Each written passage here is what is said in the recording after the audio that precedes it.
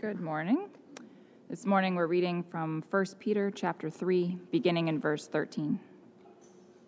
Now who is there to harm you if you are zealous for what is good? But even if you should suffer for righteousness' sake, you will be blessed.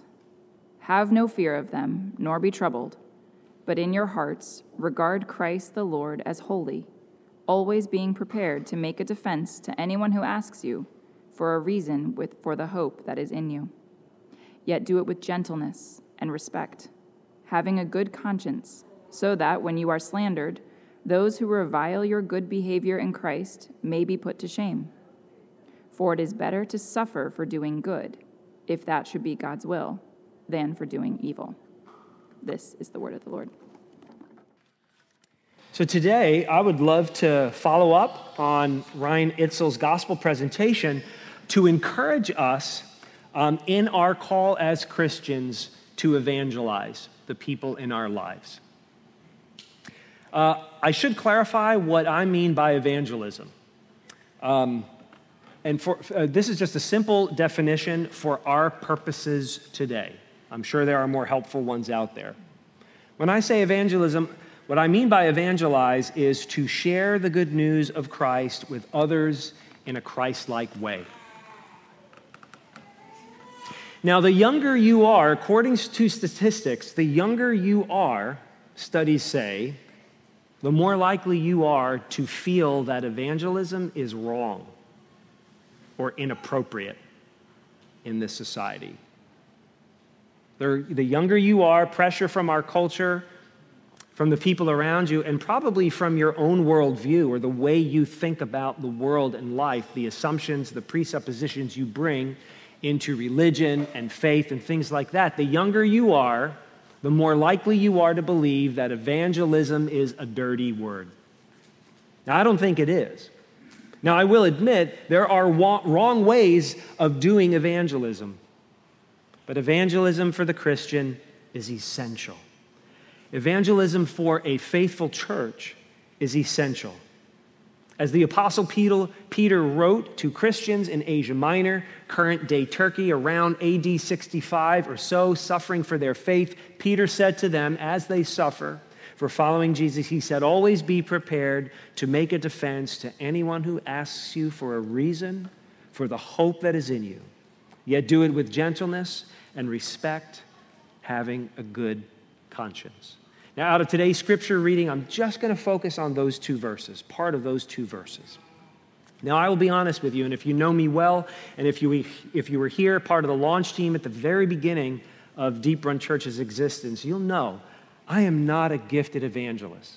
I will tell you that as your pastor. I am not a gifted evangelist, and what I mean by that is that has not been the primary way, the primary evidence of abundant fruit that God has revealed in my life through my ministry, the gifting that he has entrusted to me. I am not a strongly gifted evangelist, but I aim to do the work of an evangelist, as the Apostle Paul said to Timothy in 2 Timothy chapter 4.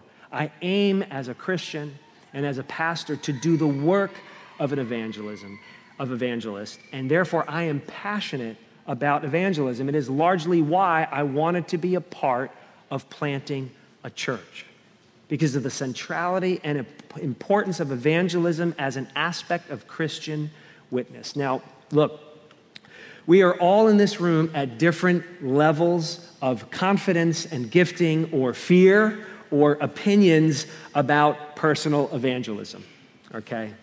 But for the Christian and for the faithful church, as I've said, evangelism is not optional, it's essential. There's no one-size-fits-all approach to evangelism. As Ryan said earlier, we're not all going to become artists and painters as we talk about Christianity. And some people are very gifted as cooks, and they have people in their home and sit down and make a meal and talk about Jesus. And some people are great with apologetics and are very clear linear thinkers. And other people just have huge hearts and big compassion and just woo people by just embodying the grace of Jesus and how they speak and how they act. There's no one-size-fits-all approach to it, but we all must approach it. as Christians. The Christian never lacks opportunities to be a witness. That's kind of the idea for today. If you are a Christian, you will never lack opportunities to be a witness for Jesus Christ. I want to talk about three aspects of this: the manner of evangelism, the timing of evangelism, and the substance of evangelism. Another way of saying that is this: three things. How do we evangelize? When do we evangelize? And what are we doing and saying when we evangelize? How, when, and what? The manner of evangelism, the timing of it, and the substance of sharing our faith about Jesus. So, the manner in which we evangelize should always be respectful. Right? That's what I want to talk about when I say, how do we evangelize? Well, above all things, we must be respectful in our manner. Peter said, always being prepared to make a defense to anyone who asks you. Now, when you see the word defense, that may make you nervous, because defense sounds obnoxious or confrontational, okay? But it's actually not. The original word was a Greek word that meant apology, but not like you get in trouble or you sin or you make a mistake and you apologize for it. Different word. The word that Peter uses for defense, it meant to reply. It meant to respond to a question or to reply to a circumstance or a situation. For instance, in Acts chapter 22, the Apostle Paul used that very word when he said to a group of Jews in Jerusalem, he said, "Brothers and fathers, hear the defense that I now make before you." Now, Paul said that to a crowd of people who had just beaten him and were getting ready to stone him to death. And they would have killed him if it were not for the local Roman authorities who got wind of the ruckus and went and pulled Paul out of it. But Paul said to the Roman authorities, "Hold on, I want to talk to the crowd." And he turned around and he addressed the people who were trying to kill him. And he spoke to them, and Acts, it tells us that he spoke to them in Hebrews, and he explained what he was doing in the city. See, there was a lot of confusion about Paul and his reputation and what he was teaching. And there was some fierce opposition against him. And so people were out to get him, and they found him, and they went after him. And so Paul says, "I want to talk to them. Let me make my defense." And then he explained to them who he was and where he came from and what his story was and what he believed and why he was there. Paul's defense was a clarification. It was an explanation. Paul's defense was not defensive. You understand? Okay? It was not antagonistic or self-serving. It was a respectful plea in their own language, done respectfully with intelligence. A century later, the church father Justin Martyr wrote an apology, same word that we see here in this passage, apologia. The same word explaining to the Roman emperor who Christians were, what they were about, what they believed, and why, actually, in contrast to rumors about them, Christians were the best citizens in the Roman Empire because of what they believed and who they believed in. Because Paul had set the tone for the early church in his manner of respectful dialogue with people. And Peter also set the tone in this very passage. You see Peter and Paul in agreement with one another about respectful dialogue. Let's keep going. He specifically said, do this, right? And this helps us clarify what Peter meant by defense. Do it with gentleness and respect, having a clear conscience. See, when you talk to somebody about Jesus, when you talk to somebody about your faith and what you believe, especially if they disagree with you, later on when you think about it, you should have a clear conscience about what you said and how you acted. When you think about how you acted and what you said later on, you should have a peace of mind about how you conducted yourself, relationally and verbally. Did you treat the person with dignity as a fellow image bearer, whether they're an atheist or a Hindu or a Muslim, or whether they're a family member or a neighbor or a coworker. They are created in the image of God just as you were. And you need just as much of God's grace as they do. So did you treat them with dignity? Do you have a clear conscience about that? Also, did you listen to them, or was it just like a monologue? Just you talking. Now, Ryan talked because that was a presentation. But when you talk to people, is it a dialogue? Do you listen while you speak? Do you let them ask questions? Are you patient in conversation? Are you gentle? You know, when Peter uses the word gentleness, it's the same root word for Jesus using the word meek. It means meekness. Were you meek? Were you gentle and humble in conversation? The Christian evangelizes in a respectful manner. Basically, we should act like Jesus when we talk about Jesus. Now, being respectful in conversation is not too difficult for me because I am, to a fault, a people pleaser, and I am afraid of rejection. So I don't have a big problem with being gentle and respectful and kind as I talk to people. Where I struggle is the timing of evangelism. I struggle with when and what and how they will respond. The timing of our evangelism should be always. I mean, Peter is saying, it's pretty clear. Always is the timing of our evangelism. Always, but with discretion. Always with discretion. We're not omniscient, right? We don't know when the time is perfect for somebody else to hear. We don't know when God is working in somebody's heart. We don't know. We don't know what God only knows, which means we should always be ready. It's because we don't know what's in a person's heart that we should always be ready, because God will make it clear, and when he makes it clear, we should be ready as Christ's ambassadors. How did he put it? Let me emphasize a different part of the passage. Always being prepared. Always being prepared to make our explanation. Now, when y'all became members of Deep Run Church, okay, many of you are church members, meaning you have committed to follow Jesus with all of us. We serve and submit to one another.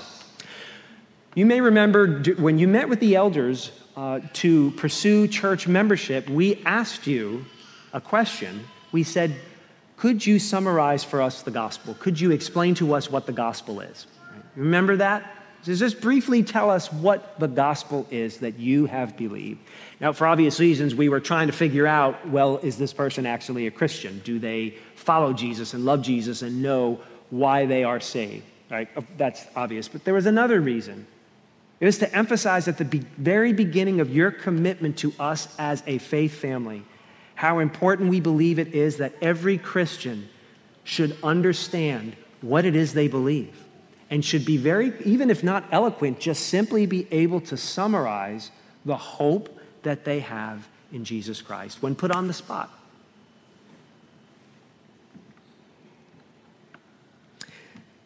Now, you may be thinking, yeah, but I was talking to you, Brian. I was talking to another elder, and I already met you, and I felt comfortable, and you gave me tea, or we were sitting on the couch. But what happens when I'm talking to somebody, and they ask me a question that I'm not prepared to answer? Something about culture, or something, I'm not that intelligent, or I can't predict what they're going to say, or I have great ideas in my head, but it just comes out like Buddha when I try and open my mouth. What if they have objections to faith and Christianity? I'm not prepared to answer those objections and questions. That's a great concern. I totally get it. And I'm not belittling that, because quite often I feel the same way. But here's the thing. It won't be a surprise to you the next time you talk about Jesus. So they present a question or an objection you've never heard before. If you are doing it with gentleness and respect, you'll handle it graciously, humbly.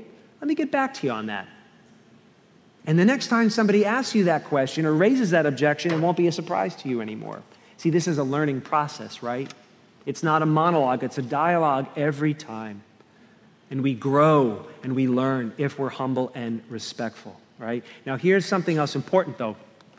The word always, always being prepared, it doesn't mean preach or share without discretion, okay? Always being prepared doesn't mean we steamroll people wherever and whenever where we are and with whomever we're talking to. Consider what the Apostle Paul said to the church in Colossae. He said, walk in wisdom toward outsiders. You see that? Wisdom. Walk in wisdom toward outsiders, making the best use of the time. There's the discernment.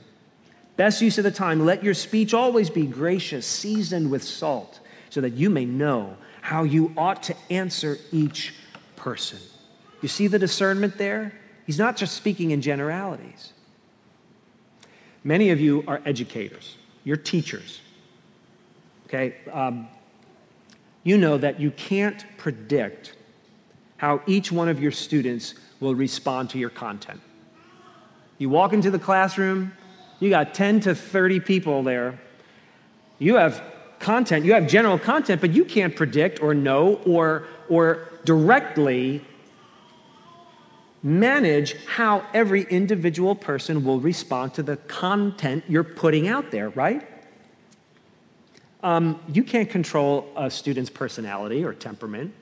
You can't control the different levels of natural ability that unique people have.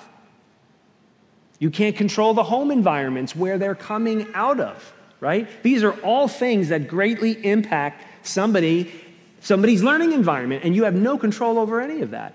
However, what do you have control over? You've selected a curriculum, or your administration has. You have a curriculum. You know the curriculum.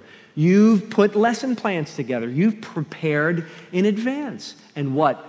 You've shown up. You show up.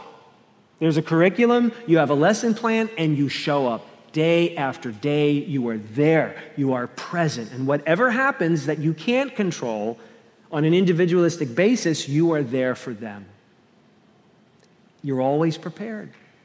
No matter what comes at you and what they say and what's going on in their home life. You know, and somebody has this level of a learning ability and this person has a disability. Whatever it is, you're there. You're there for them. You're prepared, whatever comes at you. And really, that's what I'm trying to say about evangelism. You can't predict what people are going to be like and what they're going to say and how they're going to respond, but you can be there for them. There are ways that you can be prepared as a faithful Christian.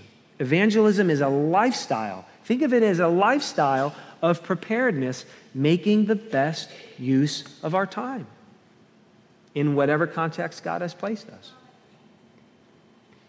My challenge and encouragement to us is to start praying, if we haven't yet, for opportunities to share the gospel with gentleness and respect. Pray for opportunities to share it with gentleness and respect, always ready but discerning in each situation. Take advantage of next Saturday morning. Ryan Itzel and the evangelism class, I'll be there. I'm looking forward to it. It's just 2 hours. Like he said, he's not going to teach you how to paint next Saturday. And we're not expecting that out of all of you. It'd be like me, like preaching the gospel at the piano or with the accordion. I'm not going to teach you how to play the accordion, right? But it's the principles that matter. It's being able in any situation, whether it's Thanksgiving dinner or on the metro or on the street, or when your neighbor's lawnmower breaks down and you come over to help. Just being prepared to deal with each individual situation in person, but being prepared, being faithful, being respectful. Ready, but discerning. So take advantage of next Saturday morning. RSVP directly to me. Email me. And if you can't make it because something comes up, that's okay. We'll have more opportunities. Listen, Peter is offering us a challenging situation here. He's giving us an opportunity to examine our own witness. Now, as I said before, there's no one size fits all, but there's also no one size fits all for how sin manifests itself in us, how fear or selfishness or laziness manifest themselves in all of us. Because some of us are afraid to speak. We're afraid to talk about Jesus because we're afraid of rejection, because we've been rejected time and time again in our lives. And so we're thinking, what are they going to think about me? Or what am I going to do if I don't like how they respond? We're afraid of rejection, or we're afraid of the consequences. What will it do for our job or our friendship or Thanksgiving dinner? We're worried about the consequences. And some of us struggle with our own doubts about faith and Christianity. Read the Psalms. The Psalms were full of believers expressing their doubts to God. And sometimes our doubts trip us up and make us second guess the legitimacy of our faith and whether we really know what we're talking about or whether we're just hypocrites and have no right to say anything. Some of us are just afraid to speak, but in our silence, we fail to speak honorably about Jesus. Now, some of you are falsely confident. You have the other problem. Some of you don't listen, you're pushy, and you're dishonest with yourself about your own faith doubts, which, of course, you're not going to come across as humble to somebody else if you're always acting like you always have the answers and you're always right. The Word of God is truth, but a human being is not always right. And sometimes you fail to make that distinction when you talk to people about such sensitive issues. And so you are very confident, but it is a false confidence. You're not confident in God's Spirit working through His Word. You're confident in your ability. You're confident in being comfortable. You're confident in your temperament, which allows you to talk so openly and freely and maybe even debate and argue. But equally so, in your arrogance, maybe it's not silence for you, but in your arrogance, you fail to speak honorably about Jesus. So ask yourself, how are Peter's words here challenging us to examine our own weaknesses as Christians who are called to be Christ's ambassadors? When we are ill-prepared, when we are undiscerning, our neighbors are left to their own impressions about who Jesus is and what Christianity is. Our neighbors are left to the media to tell them what Christianity is and who Christians are. Our neighbors and coworkers and relatives are left to their bad religious experiences from the past to tell them who Jesus is and what Christianity is all about. But there's a substance to the gospel. We're not just sharing something respectfully. We're not just sharing something respectfully that we have prepared respectfully in love. It's the something that matters the most. The substance of evangelism is the message itself. It is the message of hope. We are called to respond with a reason for the hope that is in us. The reason, the word meant message, word, matter. He's saying there is a message, there is content. The hope that we have is based in content, in objective truth, in a story, in a series of events. This is where our hope lies. He says the reason for the hope that you have.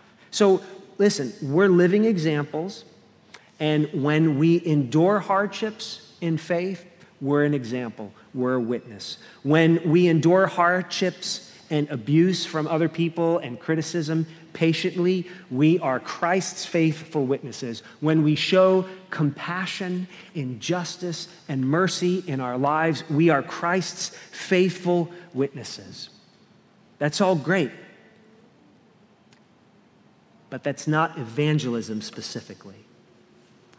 In our witness as Christians, we are always praying that it leads to conversation. We are always praying that it leads to dialogue so that we can illuminate the reason for why we are good witnesses. When people ask, why are you different? Why have you been so patient through this massive project that's stressing out everybody on the team? Why is it that you have forgiven that person? I would never have forgiven them for what they did to you. Why don't you follow the crowd when it's easy? Why is everybody giving up on religion and Christianity, but you don't seem to be? What's wrong with you? Because sometimes they're not always impressed. Sometimes they're repulsed, but they're still asking. And we give them the reason. That's evangelism. You may be a wonderful neighbor or a wonderful coworker.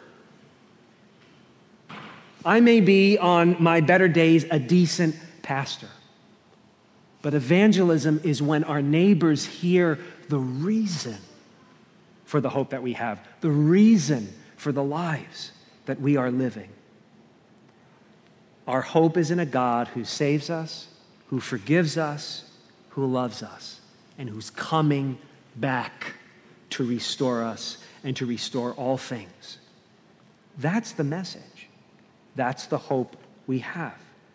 As Peter would go on to say, I know we haven't read this yet, but you go further, in 18, he spells it all out. For Christ also suffered once for sins, the righteous for the unrighteous, that he might bring us to God. Being put to death in the body, but made alive in the spirit. It's all right there. It's packaged so nicely. He reminds them, this is the content. This is the message of the hope that you have. That is the reason for why you are different. So share it respectfully and always be prepared when the Lord provides an opportunity. The message saves. And I hope that's an encouragement to you. It is to me. My evangelism does not save me. The message saves me. Because I will always be a less than perfect Christian and evangelist, and as you already know, pastor. But Christ saves me, not my own efforts. But we still need to say that it is Christ that has saved us. As Paul said in Romans chapter 10, faith comes from hearing, and hearing through the word of Christ. I think if you pray and if you reflect, we will discover that quite often God has never left us without an opportunity to not only be witnesses, but to evangelize. Sometimes that witness will lead to evangelism. Whether you're sick and you're suffering well, or you're falsely accused and you do not retaliate and respond in kind. When you're hurt deeply and you forgive. When you say no to what everybody else around you is doing and you know it's wrong.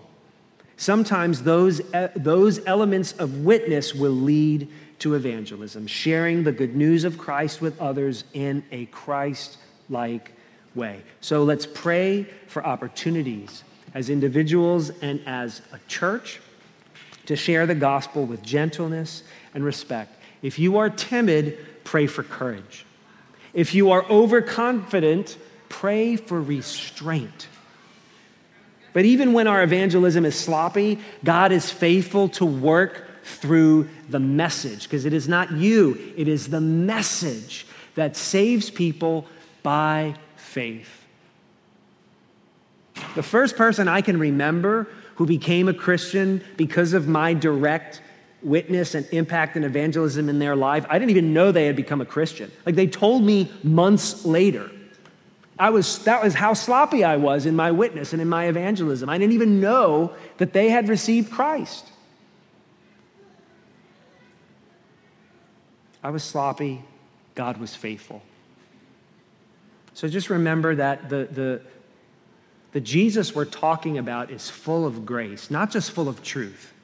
He's full of truth to work in the heart of somebody you talk to, but he's full of grace to cover your laziness and your fear and your arrogance for being sloppy evangelists. And that's what I've got today. From one sloppy evangelist to a bunch of others, let's trust in the grace of God, and let's continue to partner with people that God has actually gifted to guide us and teach us so that we can serve him faithfully in partnership with the broader kingdom of God in Westminster and Carroll County. Amen? All right, we're going to sing, but let's pray first. Oh, Father, we praise you that it is your grace and faithfulness and kindness that lead people to saving faith and repentance. Thank you that it is your kindness and faithfulness and patience that forbears our own pride and our own fear, our laziness and our indiscretion. Thank you that you are saving souls, not us. But Father, help us to be faithful because we love you, because you loved us first. Father, give us as a church, give us as individuals, opportunities to share our faith. Would you teach us? Would you show us? Thank you so much that somebody once spoke to us. Thank you so much that your Son came to earth and lived here for over 3 decades and spoke your truth to us and spoke your grace to us, and not only lived as your witness, but declared the salvation of our God. We love him. We praise the name of Jesus. Amen.